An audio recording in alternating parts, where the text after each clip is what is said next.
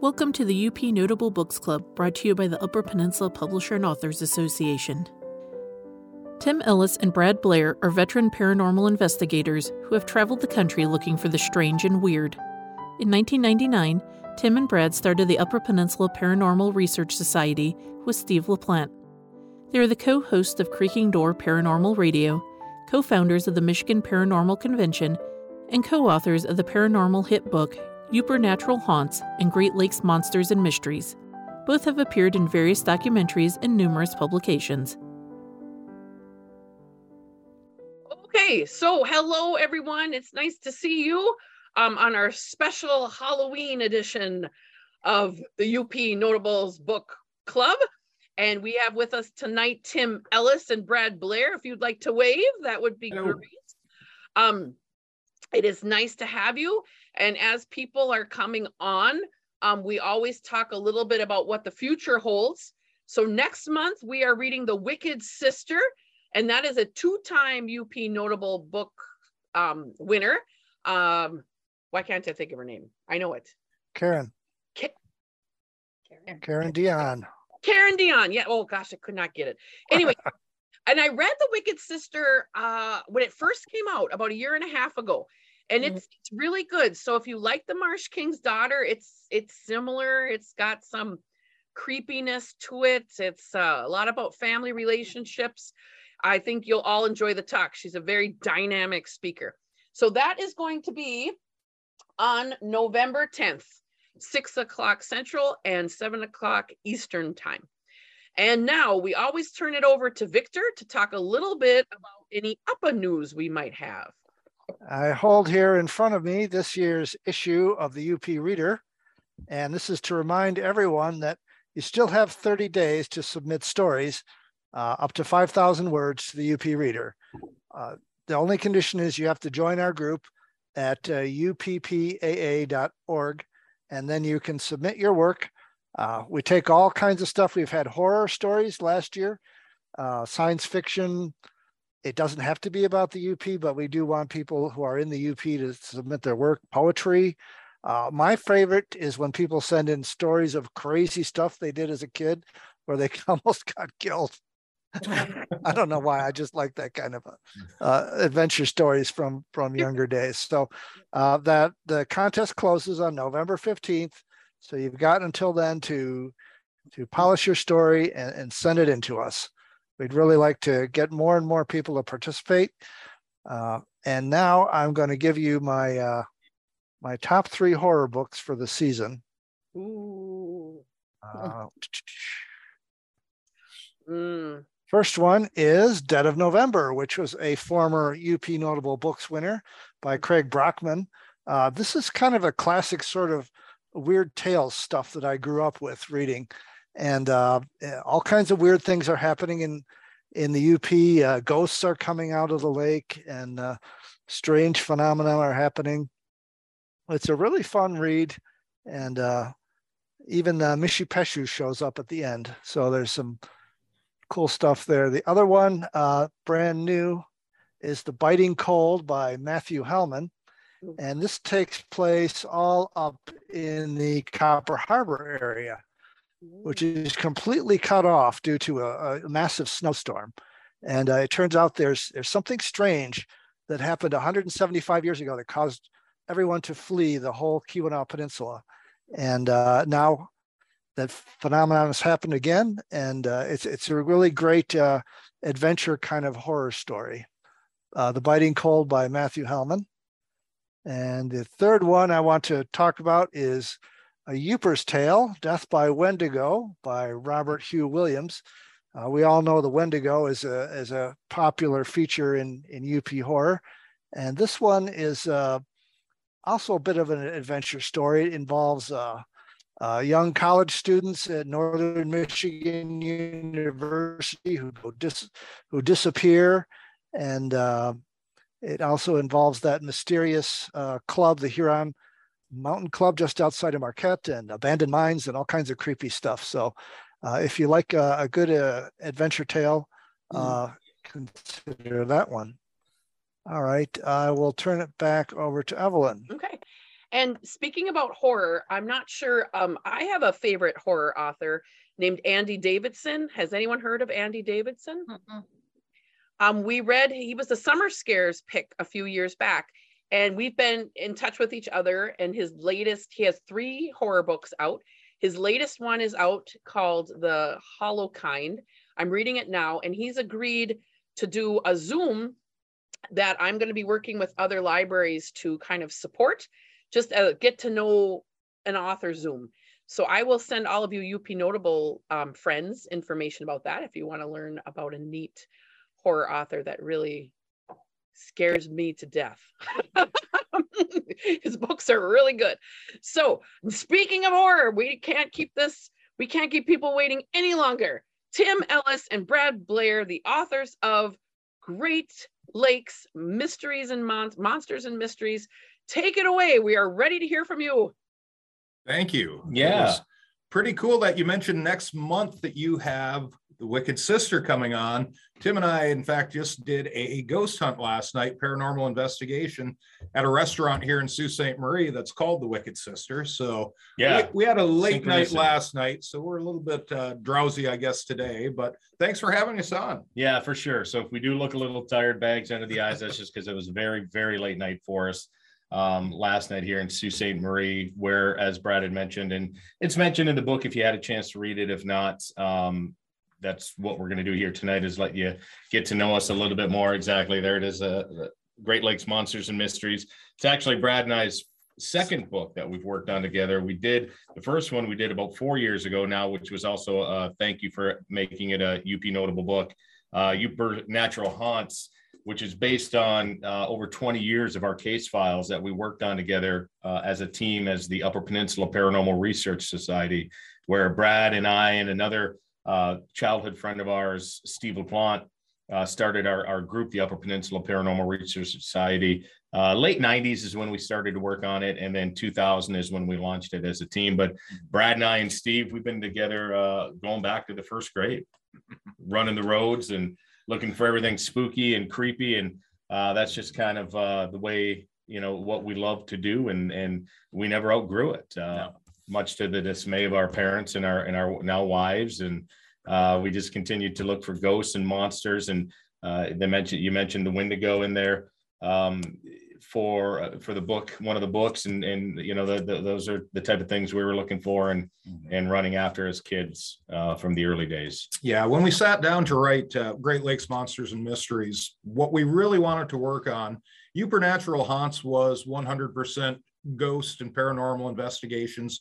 We wanted to get back, though, into the legends, into some of the cryptozoology, ufology, anything strange and weird that was in a state that connected to the Great Lakes. So with Michigan being the heart of that, of course, it was a no-brainer for us to get right into our homeland here and start off. And then we branched off and hit some other legends and maybe some less notable creature sightings from throughout the Great Lakes region.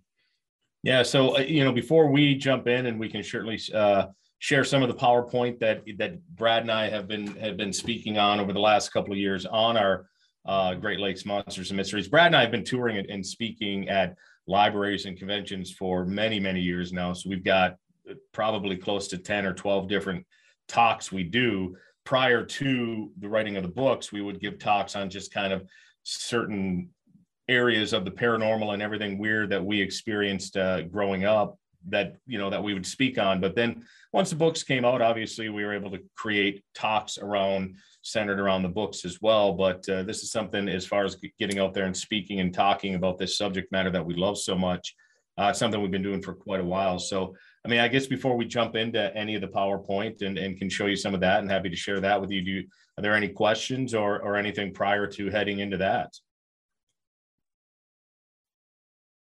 All right. Sounds quiet. Yeah, let's go ahead and share some of our present. It's based to be a little bit over an hour talk, so we might have to fast forward a little bit some of it for you here to keep everyone within our hour window that I know we want to try to keep it in. So let's go ahead and fire up our share screen here, and then we'll fire up the slide. So yeah, we'll just go ahead and get through this, the intro of it. And so this is where it really all began for Brad and I. And that's Brad right there with all the funky hair. And this is me in the leisure suit that my mom dressed me in for some reason. And we're not sure. I still don't know why she dressed me in that, but she did. But literally, this goes all the way back to first grade where we first met. And then the gentleman who is two to my right, that is Steve LaPlante. He is the other founding member of our team, the Upper Peninsula Paranormal Research Society. And the three of us, we gravitated to each other immediately because we were the weird kids that loved to tell the ghost stories and just talk about ghosts and watch scary movies. And back in those grades, first grade and even, you know, through elementary, when we would be invited to birthday parties, half the birthday party would want to hang out with us and the other half wanted nothing to do with us because we were the ones telling the ghost stories, and some kids loved it and some didn't for sure. But that really is where it all began for us. That's when we realized we had this fascination for all the fun stuff. We went through elementary school, we went through high school all together. And in those days, that's when, you know, in elementary school, we'd have fun telling the ghost stories. Along with middle school, then we would start to kind of take our Ouija boards and check out some cemeteries. And then once we got old enough to have our driver's license, we'd go out and try to find the old abandoned houses. And that's just how we spent our time. It's what we love to do. Then we all went off to college and university and graduated. And as fate and life would have it, we all ended up back here in Sault Ste. Marie working in our careers, which is a wonderful thing that it worked out that way. And that's when we knew we had to kind of take it to the next step. We still loved everything weird and strange, but we knew if we ran through cemeteries and old abandoned houses at 21 and 22 years old, they call that getting arrested at that age. And we did not want to get arrested. So we had to kind of make it a legit thing. So that's when we started the Upper Peninsula Paranormal Research Society. And the team you see there, that's pretty much the team we've had since day one. We truly are a family, dysfunctional family, but we love each other like a family. And we've been doing this together for a long, long time. We were doing it, as Brad and I tell people, we started doing this long before the TV shows even started. And back in those days, when you told people what we did, they looked at you like you had three heads. The TV shows came out and it changed everything for people who were in the field. Don't know if you've heard about it, but in 2009, Brad and I co-founded the Michigan Paranormal Convention, which this coming year in August, we will be celebrating our 13th annual. And it has grown to be one of the largest in the country now of conventions that are just focused on the paranormal. We bring in all the big names from the TV shows, all the authors, the regional people. And it's just 2.5 days of lectures and workshops and everything that revolves around this subject matter. And it's really become quite something that we're very proud of. It's right here in Sault Ste. Marie at Kuwaitan Casino. And that's every year, the last weekend of August. And in 2009, Brad and I created that one. We were actually coming back from other conventions. Back in those days, we wanted to learn as much as we could as we were trying to get into the field and work with our team. We would travel to all these other conventions, and we were flying back from Florida one day and we're like, what do you think if we tried something like this in Sault Ste. Marie? We had no idea what we were doing. We gave it a shot in the dark and it seems to have caught on. So we're pretty happy about that with the MI Paracon. In 2014, Brad and I took our love for radio because Brad worked in radio through his high school and college years. I went to school for radio, and that's what I do now as a profession. So we took our love of radio, we took our love of everything weird, and we created Creaking Door Paranormal Radio, which can be found out there on all the main podcast sites, platforms, and our home at eagleradio951.com. So if you enjoy this kind of stuff and you're looking for some podcasts, we've got all our shows out there too that you can download and listen to for free. 2019 is when we created our first book, Supernatural Haunts. The three of us, the founding members, it was a lot of fun to go back and look into our old case files. We pulled out over 20 years of case files together, reminded us of some that we, almost forgot, a lot of the really crazy details about the investigations. And that's what this first book is about. And then 2 years later, Brad and I released what was originally supposed to be our first book, but sometimes things just happen, and Supernatural Haunts became our first one. This became our second one, and that's the one we're here with today, with Great Lakes Monsters and Mysteries. Now, if at any time anyone has any questions while we're going through this, please feel free to chime in. Yep, absolutely. So yeah, so as Brad had already mentioned, the book, when we set out to create Great Lakes Monsters and Mysteries, we wanted to definitely give it a bigger footprint than Supernatural Haunts, which is mostly the UP and northern lower Michigan. We wanted to, any state that touched the Great Lakes, hence the Great Lakes region, it was fair game for us to research and try to find some of the most amazing, crazy stories out there that we could find and put it onto the pages of this book.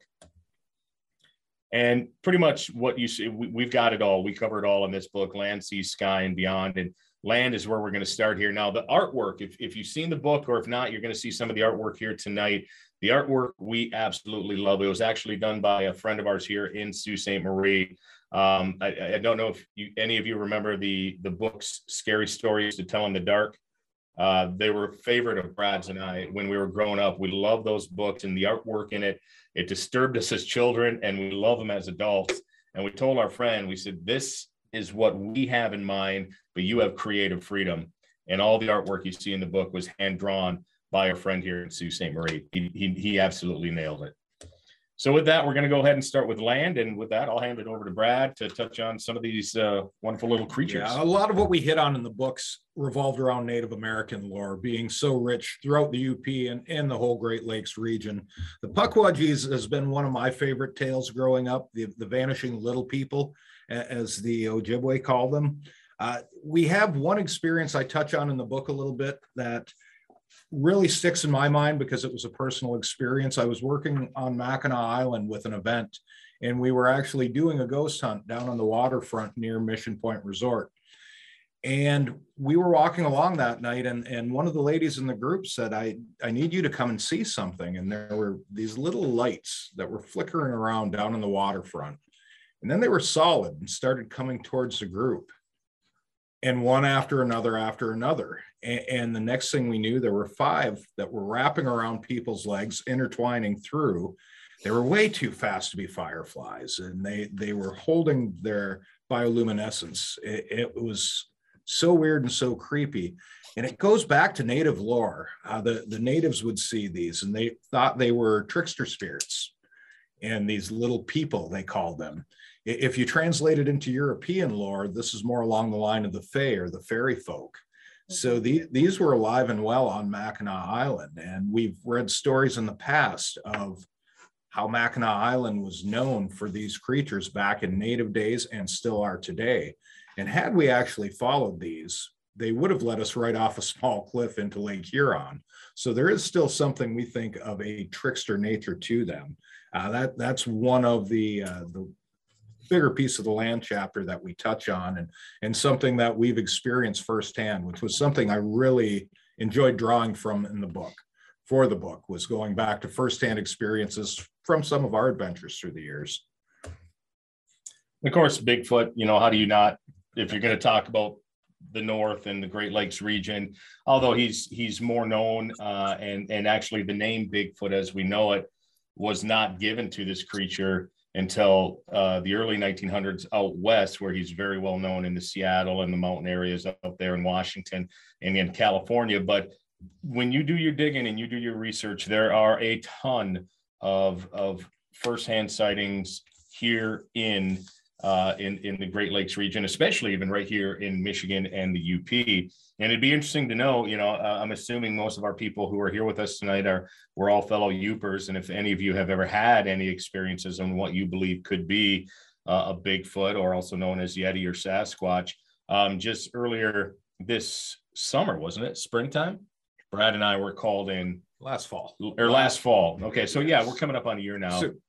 It's been recent. And she actually reached out to Brad, and I'll let you tell that part about the lady who reached out here. Yeah, we received a call, an email. This lady had been referred to us, which we don't do a lot on the cryptozoology side of things, but we grew up studying, these strange creatures, and we read about these in books as kids. So it was kind of cool when we got this notification that it was an older lady that lived out right next to a game preserve, about 10 miles outside of Sault Ste. Marie. And she said, I had my dogs barking at the windows, going crazy for 2 or 3 nights in a row, but there was nothing there. And she said, finally, I went out one morning she said some of the branches in the trees were broke and they were higher up. And she said, I noticed that and I thought it was very odd because it was almost to the point where a bear would have had to have been standing up and reaching paw high to hit these 7-8 foot branches. And she said, then I walked down by this gravel road in front of the house in a very rural area, and I found this giant footprint. So she had seen some of these shows that cycle around Bigfoot and different cryptids, and she knew enough that she went and had her husband go get her a bag of plaster, and she actually casted the footprint and brought it in and wanted us to come out and take a look at it. And we said, sure, we have, we're not experts in that side of the field, but we'd love to come and look. We'd love to take some pictures and interview you on it. So we got there, and you always wonder when people call you on these cases. Sometimes they're a little bit out there, believe it or not, but most of the time they're sincere people. And that's what it turned out to be in this case. This lady knew exactly what she was seeing. She hadn't seen the creature, but the footprint was so convincing that she wouldn't let us take it, unfortunately, but she let us take some pictures with it, do the measurements. Do we have the picture on here? It's not on on this particular presentation, but I did find it. That's why I picked up my phone, and if we can try to get a picture of it there. That's actually myself holding the cast that she made, and you can see the size of it. Not a lot of detail in this picture because it's a picture of a picture through the camera here, but you can at least see the size of what she made the cast of, which was it was pretty darn interesting. One of the in our entire lives, first time seeing anything like that, and that was pretty amazing. Yeah, and we actually took that picture to a friend of ours who has been on television in Bigfoot specific shows, and he was very impressed. He was looking at the ridge in the foot, the size of it. It measured right around 16 inches. And he said, this really fits right in with most footprints that we get cast and brought to us. So we thought that was very interesting. Something else we started researching into a little bit more. And within the same year, we had a young lady that was hiking out at Tequamanon Falls contact us, had some pictures of, we don't know what it was. We couldn't see a face, but a very large, hairy creature standing behind a tree. She said she felt overwhelmingly afraid when she got a glimpse of this. And it was like it was hiding a little bit from her in the woods. She took off and ran, but she did snap a couple of pictures. Again, those we sent in to some friends that were expert in the field. That's just two of these UP sightings of Bigfoot that have gotten very popular in pop culture. Mm-hmm. That we kind of fed on some of these stories when we were working on the book. So it was very neat to have these popping up and kind of, I don't want to say validate because we're not sure what they were, but just to see that legend keep feeding on and that there's still some belief out there. Yeah. I expanded the screens a little bit just so I can ask real quick.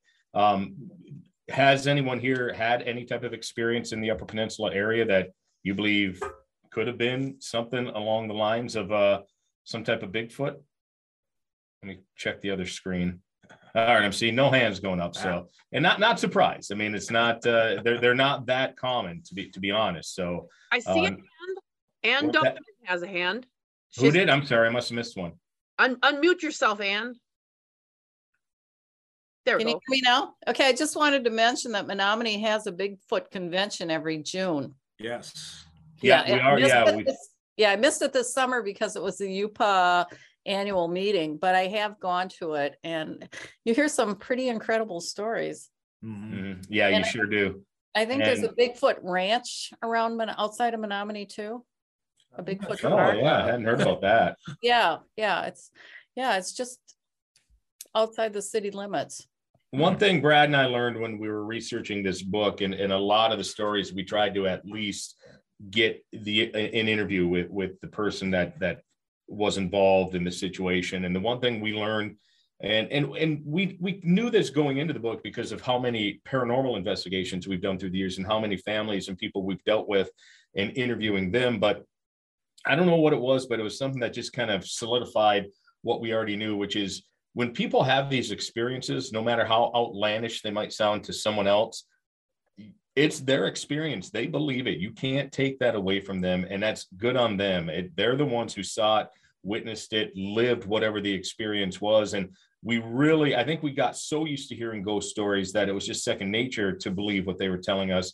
But when we went out of our comfort zone, as Brad said, and started researching more into the UFOs and sea creatures and Bigfoot and other anomalies like that, it really hit home for us that, man, these people are sincere about what they experienced and felt and saw. One of them really was this Bigfoot story. And I'm not going to get too far into the one that's actually in the book because it's one of the longer stories. And I don't want to take up too much time, but it's such an interesting story back in 2015 about a single mom with her daughter who moved into a farmhouse. And you hear stories about Bigfoot, and all the stories you hear are actually stories of people who are afraid of him or her. They're worried that he's mean. Is he mean? Is he attacking campers? Whatever. This story actually kind of starts out that way because the family's so frightened, but the ending is really, really one that I would never expect from a Bigfoot experience. But that's what I loved about it. One of the things I learned from this research is that the one thing Bigfoots enjoy is rutabaga. Who would have known? Rutabaga. At least this Bigfoot liked rutabaga in that story. So it's a fascinating story about a mom and daughter and what they believe is a Bigfoot that is truly watching over them. But we'll leave it at that. The bear walker, too, is another fascinating one in this area. As Brad had said, a lot of our research kept kind of coming back to or falling into native legends and lore because of how deep their history is rooted here in the Great Lakes region. And bear walker was an absolutely fascinating one. In kind of finding the different stories about it, finding some legal stories, actual legal binding court cases where one father literally cannibalized his own family, but tried to use the defense that he was a bear walker, and that's why he did it. Where the court basically said, no, you're literally psycho. Yeah, you're psycho, and is the dead of winter, and you cannibalized your own family. But there are a couple different stories out there of people who actually tried to use it as a court defense. But the legend of the bear walker is quite a dark and sinister one, where they say you can sit in the pews of church on a Sunday, but you're doing the devil's work by Monday. Because if you have the curse of the bear walker or the power of it, depending on how you embrace it, you have to take at least one life a year. Otherwise, the curse takes you. Now, the way you become a bear walker is not like the vampire story or the werewolf story where you get attacked by one and then you're one. It's actually much more creepier and sinister than that. Bear walker, when they know they're kind of on their deathbed or they're getting ready to pass, they have to pass it along to someone else. And the way they do that is they simply say, they'll find a stranger and they'll just tell the stranger, hey, come here, I have a secret to tell you. And then he will whisper to them that he is a bear walker and he is passing it on to them. And then just like that, this innocent person now is a bear walker. And I think that's kind of rude, right? I mean, why would I would never want anyone to do that to me. Just take my own personal boring life away and make me a bear walker. But I always found that part of the legend really creepy and sinister. But it is a huge, interesting story of the Great Lakes region for sure, the bear walker. And we do touch on that in the book as well. Now, the sea, how can you not? We're surrounded by the beautiful Great Lakes, and there are so many stories out there. This one that Brad researched is absolutely fascinating. And this is still an ongoing case that they're still researching this. Underwater archaeologists are still trying to figure out the exacts on this. Now, if you look at the middle picture here, most people will recognize that as Stonehenge in England. A beautiful site. I've had the good graces to be there with my family, and that is dated to be approximately 3000 BC, so about 5,000 years old. Some years back, there was I believe he was a professor of underwater archaeology that was doing some side scanning sonar work in Lake Michigan. He was looking for shipwrecks. He had no interest in anything else, but this strange outcropping started showing up. And what you see in the other pictures here are what he found, which is another large stone circle, or what is now being called the Lake Michigan Stonehenge, That is somewhere off of Grand Traverse Bay. We don't know exactly where. As I said, it's still being researched. They don't want people messing with it for obvious reasons. This dates back at least 10,000 years as best they can tell, making that twice as old as the famous Stonehenge of England. Brad, can you put we're not seeing the pictures anymore. Oh, what'd you do, Tim? I don't know.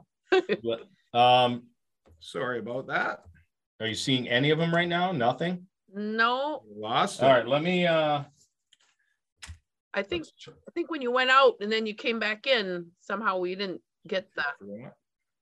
Yeah. We're seeing them. Oh, you guys can see them? Yes, Yeah. I can see it. Okay. Yes. Oh, everybody can see them. Okay, well, maybe it's. We're on the mermaid slide right now. Yeah, there's the mermaid in the lighthouse. Everything's good. Sorry, keep going. Okay. All right, No so worries. we'll go back to. Now you broke it. Yeah. Oh no. Oh, Let's no. see if we can. So this underwater Stonehenge, one of the giveaways on it, as far as they're having a very difficult time doing any type of carbon dating on it. They did find some stone that had some different characters chiseled into them that they have dated back to at least 10,000 years. It's a fascinating story. It was one of my favorite ones to research in the book. It's not a long story. There's not a lot that's been published yet about it. But can you see it now? Do we have it now? Yes.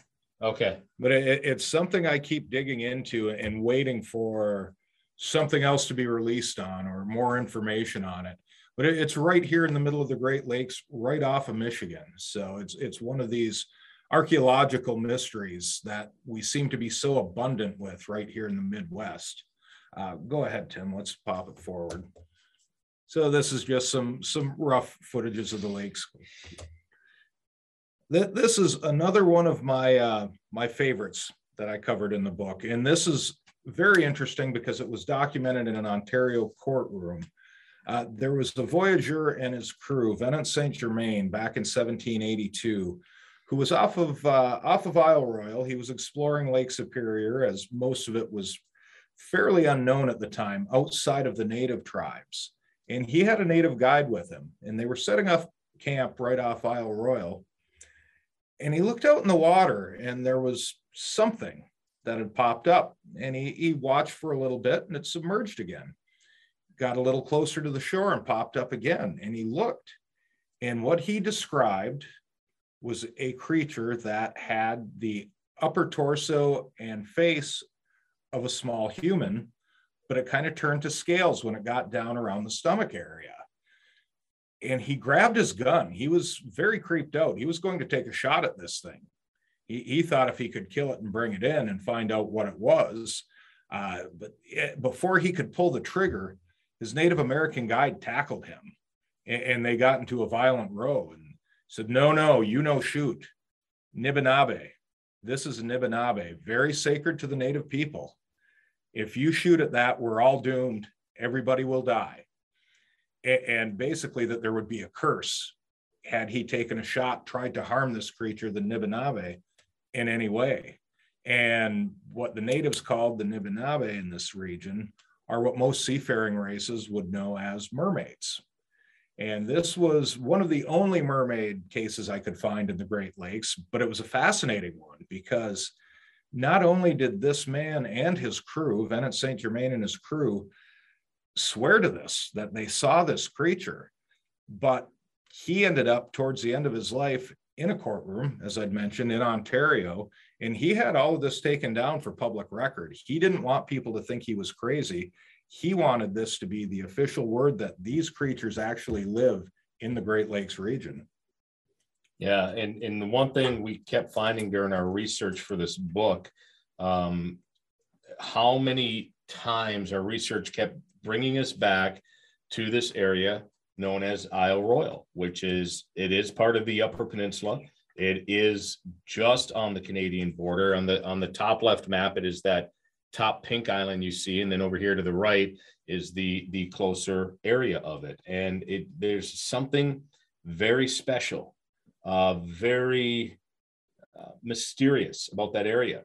It was an area that was very, very it was sacred to the natives as well there. Yeah, to the natives. And it was a big place for the natives in that area, not only just for fishing and living, but because of the religious aspect of it for them too. So a lot of our research kept bringing us back to this area.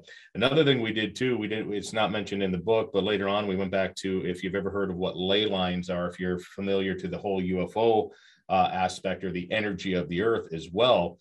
There's this belief called ley lines, which is they are energy circles that go around the earth, and they all kind of intersect. And it seems like different special places throughout the world kind of connect to these ley lines. And when you lay the ley line map over this area, they all start to come towards Isle Royale as well, which was very interesting post writing the book.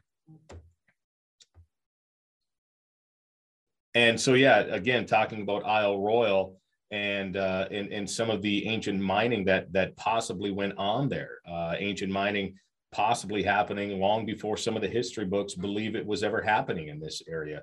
One of the research we did for a thing called the Newberry Stone or the Newberry Tablet, which is in the book, puts, is it possible through that were ancient Minoans here long before they ever thought they could have been in here, long before the history books write when people would have been here other than the traditional Native Americans that were in this area. So it's just, this area is such an amazing place to do some research about and find out, more about it. Now, one of the things that just kind of happened by mistake, Google Earth, Google was doing a mapping of the area.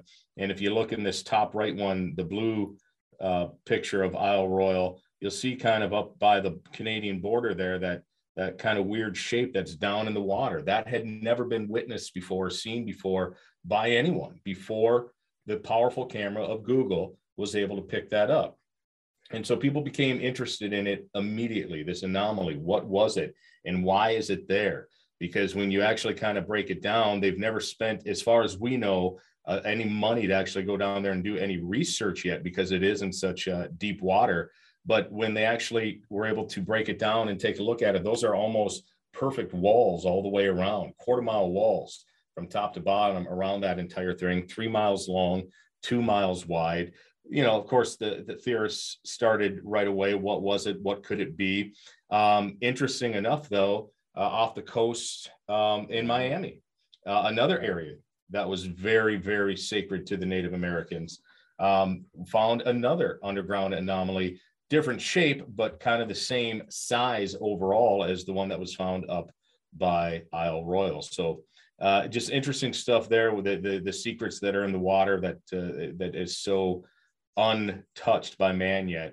And some of the theories about it is, could it be possible underwater bases for UFOs? Because that's a big thing in this area. They're called USOs, not UFOs, but unidentified submersible objects. And reports of sailors from the earliest days of these objects coming into the water or just shooting out of the water.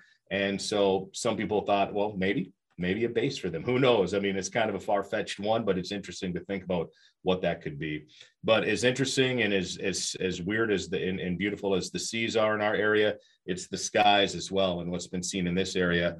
And this is an interesting one. Point Pleasant in West Virginia, but how it ties over to the Great Lakes area, and that this was another one of Brad's. Yeah, most people, when they hear about, if they're familiar at all with the legend, the stories, the tales of the Mothman, they think about the Silver Bridge collapse in West Virginia in 1967.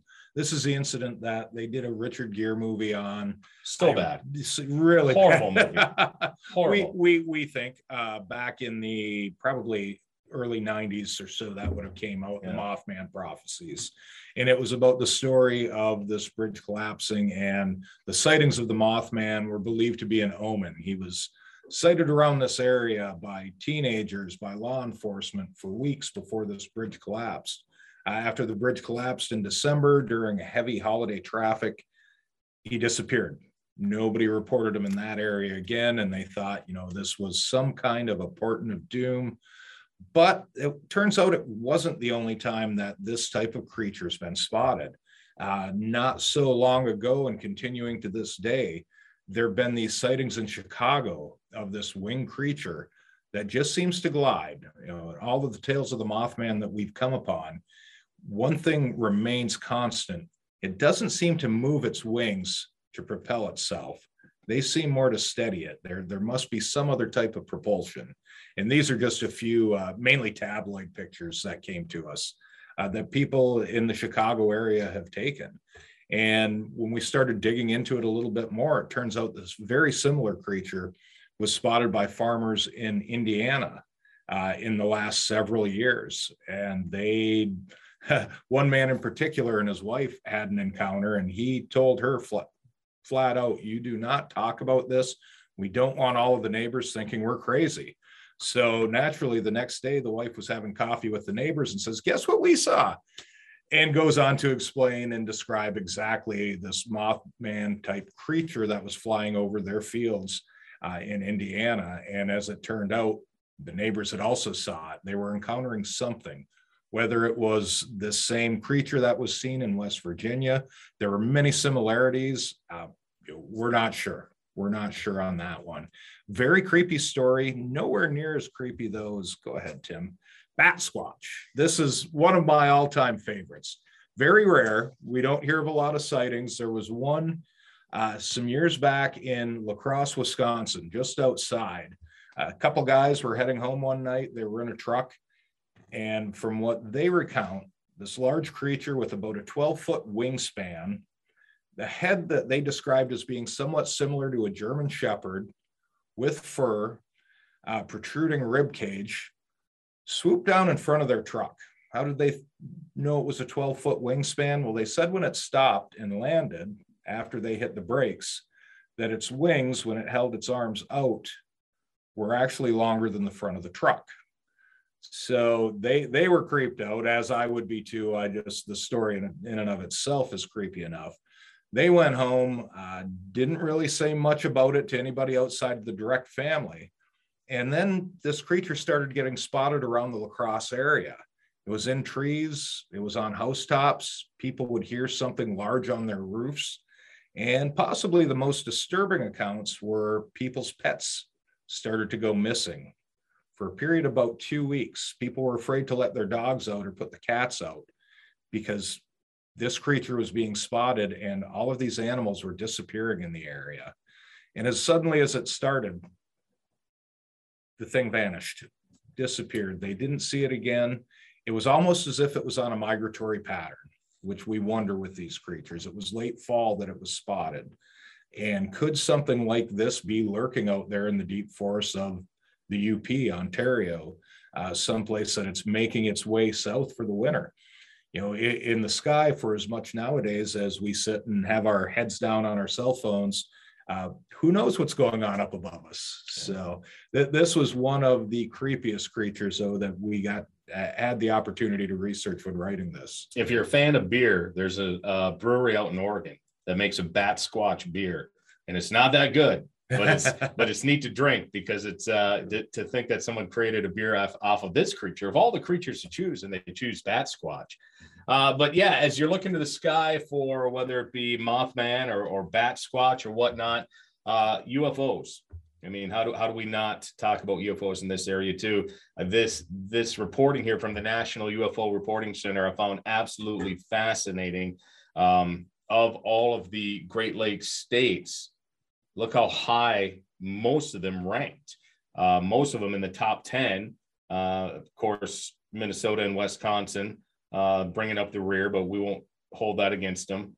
That's on them. But yeah, I mean, even Michigan ranking 9th in the nation for reported UFO sightings. And so the little green men and the little gray men, fascinating stories that we have on there of one that was a Coast Guard ship. It was a Coast Guard cutter called the Sundew, and it was a buoy tender. Their job was to simply tend the buoys out in the area. of the Great Lakes, and they were going through the area called the Apostle Islands out by Wisconsin in the very far west part of the UP, which I'm sure many of you are familiar with. And it was a cold fall morning. It was early, and they were just doing their routine checks of the buoys through the Apostle Islands. And as they came out of the Apostle Islands on the northeast side, they were going to head out towards the Keweenaw Peninsula and out into Lake Superior and do some drills and do some testing. And as they're heading out there early this morning, one of the watchmen on the deck all of a sudden sees about 500 feet just out off the side of the boat, this object that is there with lights turning. And it's right there in front of him. And he absolutely cannot believe what he is seeing. And this is a trained military service person. And he immediately radios up to the bridge and says, "Are you guys seeing anything on the radar or seeing anything else?" And they're like, "No, the radar right now is showing absolutely clear. What are you witnessing?" And he tells them. And so by then another service person had come over. So now you got two people seeing it. And then a third comes, and you've got multiple people staring at this object now. And by then the scuttle had reached the captain, and he wanted to come up and see what was going on. He comes up to the deck.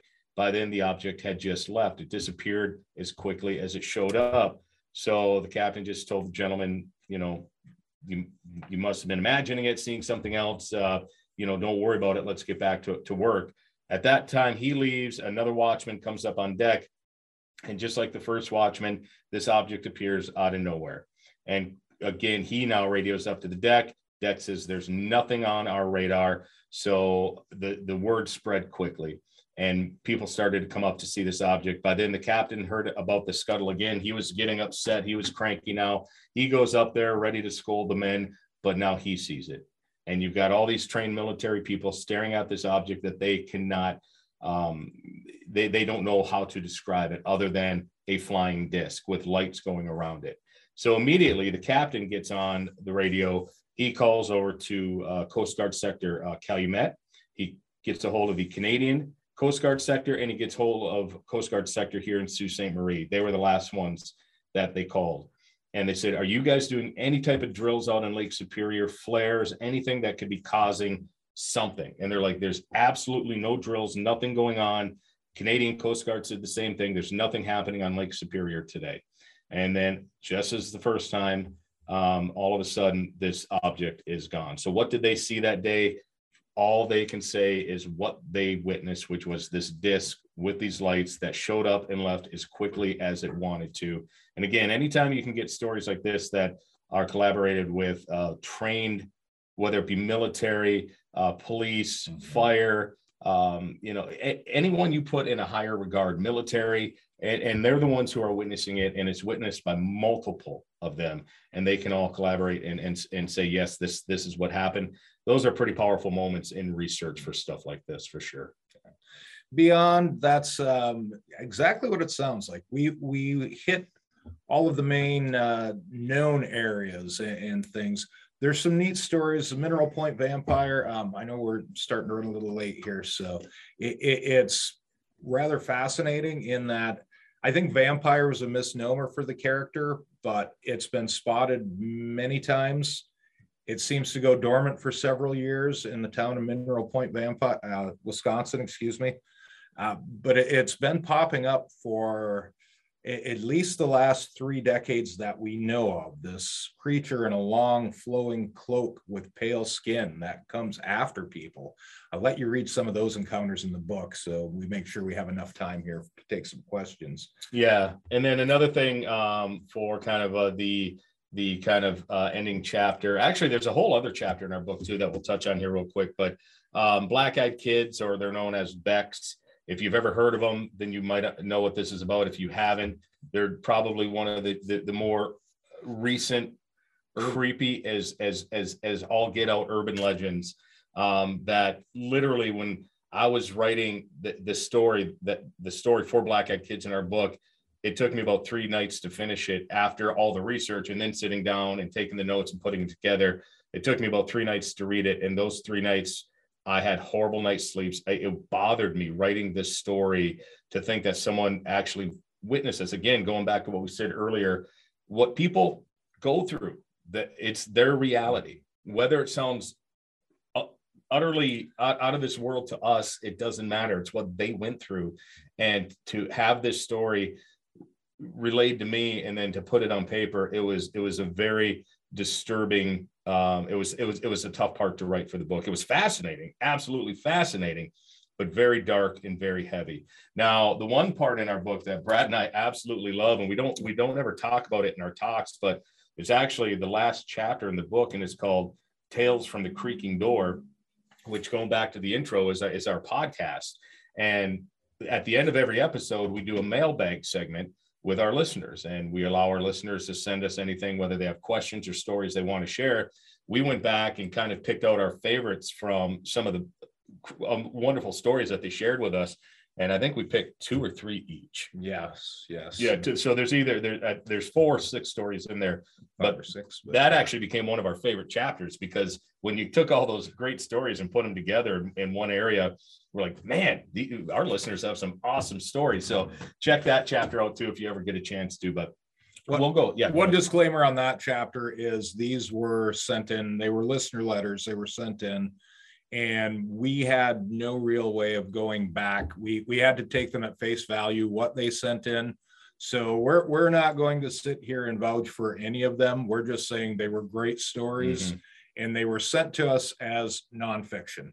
So take them for what they are. If nothing else, it's a great creepy read for the holiday season. You bet. Good ghost stories for October. But yeah, Brad, the great point there on that too, for sure. Probably why I think we decided not to put it on our presentation, because we had no way to validate them other than they were presented to us as what they experienced, and then we simply shared them. But with that, we'll go ahead and take the screen off and then open it up to any questions or comments. We'd love to hear from you. Even if it's not about this book, if you have any questions about 25 years of chasing ghosts. Yeah, Shelley. I know in the book I ran across a mention of Canada, and you just did it again when you're talking about Isle Royale, but is there any reason that you didn't do some exploration in Canada?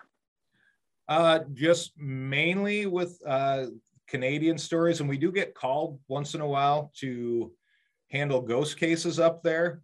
It gets to be an issue at the border for us to go firsthand and do anything across, especially when we were kind of putting the finishing touches on a lot of this. We were dealing with some of the COVID issues still. There have been some legalities with that. We touch a little bit on some Wendigo cases from Canada. And I think part of the Machu Picchu and all that is some of the sea monster cases go up into Ontario, especially down to Lake Ontario and Lake Erie that do touch a little bit into. Yeah, it certainly wasn't anything done on purpose. No. We live right on the border. We love our Canadian brethrens, but I think it just once the final editing came down to it, and that's a good point, but it certainly wasn't done on purpose to not bring more of Canada into it, for sure. Maybe that's book 2. It could well be. Yeah. We I just thinking back, we used to go to Canada almost every other week at least, and I haven't been over since COVID started now. They finally relaxed all of the I guess what they had for restrictions are now off. So I'm looking forward to going back to Canada. Yes, I've thoroughly enjoyed your presentation. Have you ever been to the Seney National Wildlife Refuge? Many times. For Bigfoot? Not specifically for that. We've heard some stories out of there, and as it falls in relation to the Tequamanon area, I think there's definitely some potential that if a large hairy creature wanted to hide out somewhere and not be discovered, Seney would be a great place to go. Yeah, for sure. Not to mention plenty of wildlife for sustenance there. So yes. That's people have asked us before why the UP for Bigfoot, and I think where else would you want to go? You've got miles and miles of undeveloped waterfront. You've got forests deep and thick and unexplored, and if a large creature like this could hide in even a small breeding population, you could probably get away with it in the UP. We've had a chance to look at some actual plotting maps of not only for Bigfoot research, but also for, if you've heard of the Michigan Dogman or the Beast of Bray Road, which is kind of Wisconsin's version of the Dogman, and some plotting maps of researchers who've worked in it. And you can literally see stories that are reported once they're red dotted on a map. They're all very, very close to a water source and to a very thick wooded source. And obviously that's leads us to believe that, one, it's for shelter and hiding, and two, it's for easy access to food and water. And you see that in almost any type of cryptid type tracking maps. Were you going to ask something, Evelyn? I was. You said that, I don't know if everyone heard this, but you were saying at the beginning that you were doing a paranormal thing last night. Can you? Oh, yes. Yeah, so again, that's part of our team, the Upper Peninsula Paranormal Research Society. And that's what we've been doing for almost 25 years now, is investigating paranormal cases. And we were called into a local place last night, one of the local businesses in our area that we hadn't been to yet. We've investigated many areas here in Sault Ste. Marie, but this was a newer one for us. And so we were at that place. It's a restaurant in town called the Wicked Sister, again, which is very the synchronicity of the book you were talking about. And small little place, but wow, did we come out of there last night with ready for Halloween. I'll tell you what, it was a very interesting place. One of the things Brad and I love best about the research that we and our team do is it's really the post stuff. I mean, we love being in the field and having those moments happen that you can't explain, but it's after we get all of our audio and video collected and personal experiences. And then Brad's the historian of the team. And then we sit down and we do the post research and really try to it becomes a puzzle. And we try to start to put it together to make sense. And 9 times out of 10, it never does.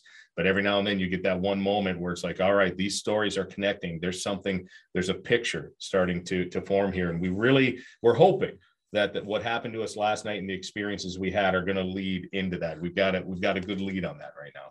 You'll probably have to wait for book 3 for that. Okay. Have you been to the lighthouse at Gulliver? Oh, yes, many times. Yes. Seshwa Point. That's one of our favorite places. We call it our Disneyland because every time we go there, something amazing and weird and strange happens that we just cannot explain. So Marilyn Fisher, who's the head of the Historical Society there, we've gotten to know Marilyn very, very well over the years. We've done a handful of fundraising events for her to help raise money for the lighthouse. They're very near and dear to our heart there, and it's one of our favorite places to go. One of our favorite stories came from there. It's one of the only places that we've actually seen what we'd consider to be a full body ghost apparition that walked by some windows and pulled open a curtain and looked out at us. Yeah, no one was in the house. We were the only ones there. Marilyn had left us for the night. We were letting our gear do its work in the house for a while. We all just went outside to kind of let it do its thing and witnessed by the entire team this figure in the house where no one was there. We were the only ones there. Walk by a window, go over to another window, and all of a sudden you watch this curtain. The curtains were closed, and you watch this curtain get pulled back as though someone's on the other side pulling back and wanting to know what's going on outside. And but that's the big one. We've had so many unanswered incidences there. One time Brad even thought I goosed him. I'm still not certain he didn't. He thought we were packing up our gear at the end of the night, and I'm about maybe 10 feet behind him. All of a sudden I see him jump up in the air a little bit, and he turns around and he goes, "Did you just grab my ass?" And I'm like, "No, why would I do that? We're both happily married. We've been buddies forever, and I've never done that. Why would I do it tonight?" Yes, I've heard many stories about that, including some of the houses along the point. Yes. Yeah. We've never investigated any of the houses heading that way, but we've heard that there are a lot of incidences there. It's an interesting area in and of itself where it lies, because reports that have came from there have included UFO sightings, dogman sightings. If you're familiar with the Michigan dogman legend, has been sighted in that Gulliver area, and the extremity of some of the hauntings that have been recorded at Seshwa Point. It just all kind of ties into, is this a portal type area? Is there some energy there that we can't yet discern what it is? We always say when we walk into Gulliver, we always feel like we're walking into grandma's house. We're expecting to see our grandmother there baking cookies. It's always a warm, welcoming feeling at Seshwa Point Lighthouse. Very different from the feeling we get when we're at Whitefish Point Lighthouse, which is another place we love in a very sacred area. But it's a very heavier energy at Whitefish Point. And one of the weirdest things that ever happened that both Brad and I witnessed leaving Whitefish Point one night, it's about 5 a.m. The whole team's in one big big van, work van. All of our gear is packed up. We're we're tired. We're ready to go. We're just pulling out of the main driveway, heading down that road. And I'm sitting in the front passenger seat. Brad's in the bucket seat right behind me. And we were both looking in the same area. We were just looking into the woods as we were leaving. And we both witnessed what we thought was the head of a gray alien. It was that look. It was very strange. Yeah. It was very late, but there was this mild bioluminescence to whatever popped up next to us. And it was just one of those quick, you see it for a second or two, and then we're gone. And we kind of looked and they said, I don't know if we want to get involved with this thing or not, but. And I wasn't going to say anything because I thought it's me, I'm half asleep. No one else saw it. And then I don't know how Brad and I ended up, one of us must have said, did you see that? And we both realized we both saw the same thing, but it was the weirdest thing, just off the road line, but back in the trees. And it just popped up as we were driving by. And it was, if it was a kid in a Halloween mask, he was out very early to try and prank us. Yeah. So. And it worked. He got us. Yeah, it's 8 o'clock now. So any more questions or whatever you guys need to do? Yes, Victor. We had one question in the chat room about the Paulding light. What do you guys have to say for that? Paulding is, it's interesting because it's been supposedly debunked so many ways, and by Michigan Tech students and by as headlights, but we've also talked to people that have investigated that when the road's been closed off, and they say the lights still show up. And if you're not familiar with the Paulding lights, way over to the west, from us anyway, there are a couple of different legends. One of the more prominent is it was a railroad man who got crushed on some tracks near there, and he's walking through and his lantern's still swaying down this certain trail. Another one is that it was a dog sled team and a mail carrier, I believe, that was on it that got killed. And they were murdered down this trail, and they're still on their way. Whatever it is, we're not exactly sure. We did do, where were we? We were in Gwynn, I think, at a library doing a talk a year or two ago. And we had an older gentleman approach us after our talk. And he said when he was younger, he said, I can put the headlight explanation to bed right now. He said, when I was younger, that road did not run through that they're claiming the headlights come from. And he said, these lights would still show up. He said, we used to take our girlfriends there to go park and get them to cuddle into us because we knew they'd get scared because these ghost lights were still appearing back then. I'm guessing it's some type of a natural phenomena that we haven't been able to absolutely put the fork in yet to say this is swamp gas, whatever it may be. And I'm not saying it's swamp gas. It's some light phenomena that's happening. We haven't seen anything from any of investigations to make us think that it is a ghost or paranormal phenomena. I personally think it's something that just has not been explained yet. Yeah, we haven't been there as a team. A couple of our team members have personally been there. Both of their experiences were very similar, which was literally they watched this thing come right towards them. And we talked to many people who experienced the same thing. So I'm of the same mindset as Brad. I don't believe for a moment it's headlights or anything from the road behind the tree line. But I do believe it's going to be something natural once we figure out what it is. But do I think it's a ghost? No. Do I think it's darn cool? Heck yeah, I do. Yeah. Okay. Any other questions out there tonight? All right. Well, I really enjoyed your book. The Becks, the bee, that part got me. I didn't know anything about that. Yeah. And if you haven't read the book or you're, in the middle, I mean, the ending is good. I like the swings. That was really my favorite in that. Well, thank you. Yeah, again, as Brad said, we really went out of our comfort zone. I shouldn't say comfort zone. We got out of what we were used to doing ghosts for 20 some years to get back to what we loved as kids, which was anything strange and weird. And it was a lot of fun to do that. And this book, both books, obviously, as any author knows, it's a labor of love, right? You love doing it. And when you finally watch it come together on the pages and then you talk to people who enjoyed it, it means a lot. And on behalf of Brad and I and Steve, who was part of the first book, for these books to be part of this group and the UP Notables authors, it's an absolute honor. And it's too, I think, like once you start hearing these stories, you hear more of them. Like Troy Graham, he's a UP author, and he has a book of poetry called Freshwater Mermaids, and he talks about how he saw a mermaid in Lake Superior. So it's all around. It is. And you're absolutely right with that one, Evelyn. It's all around. We just got to be looking for it. It's there. Yep. Oh, last comment. I just, I thought it was kind of makes you feel good in a way of these ghost ships that they're always right before something bad happens. So if you see one of them, you should, stay to shore, or they seem to be warning you. It seemed kind of a nice thing. Yeah, almost like a guardian angel of sorts. Yeah. I like that part. Yeah. I don't think the Great Lakes gets the recognition it deserves for its ghost ships either. Yeah. Most of what you hear are ocean stories.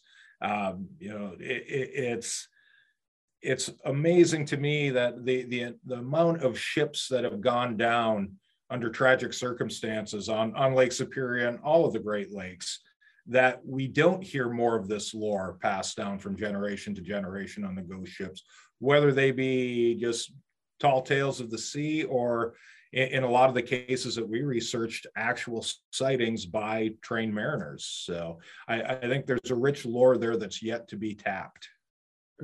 Yeah, I think so too. Yeah, well, great night. And where I'm all ready to go to bed and have a nightmare, I guess. So then we did our job. Yes. All right, thank you. And we'll see everybody on November 10th, where we will be reading Karen Dion's The Wicked Sister. And that's what we will be talking about. And if you haven't read it yet, I think you'll enjoy it. Okay, have a good evening, everyone. Good night. Thanks, everyone. You've been watching the UP Notable Books Club, brought to you by the Upper Peninsula Publisher and Authors Association. To join or for more information, please visit us at www.upa.org or www.upnotable.com.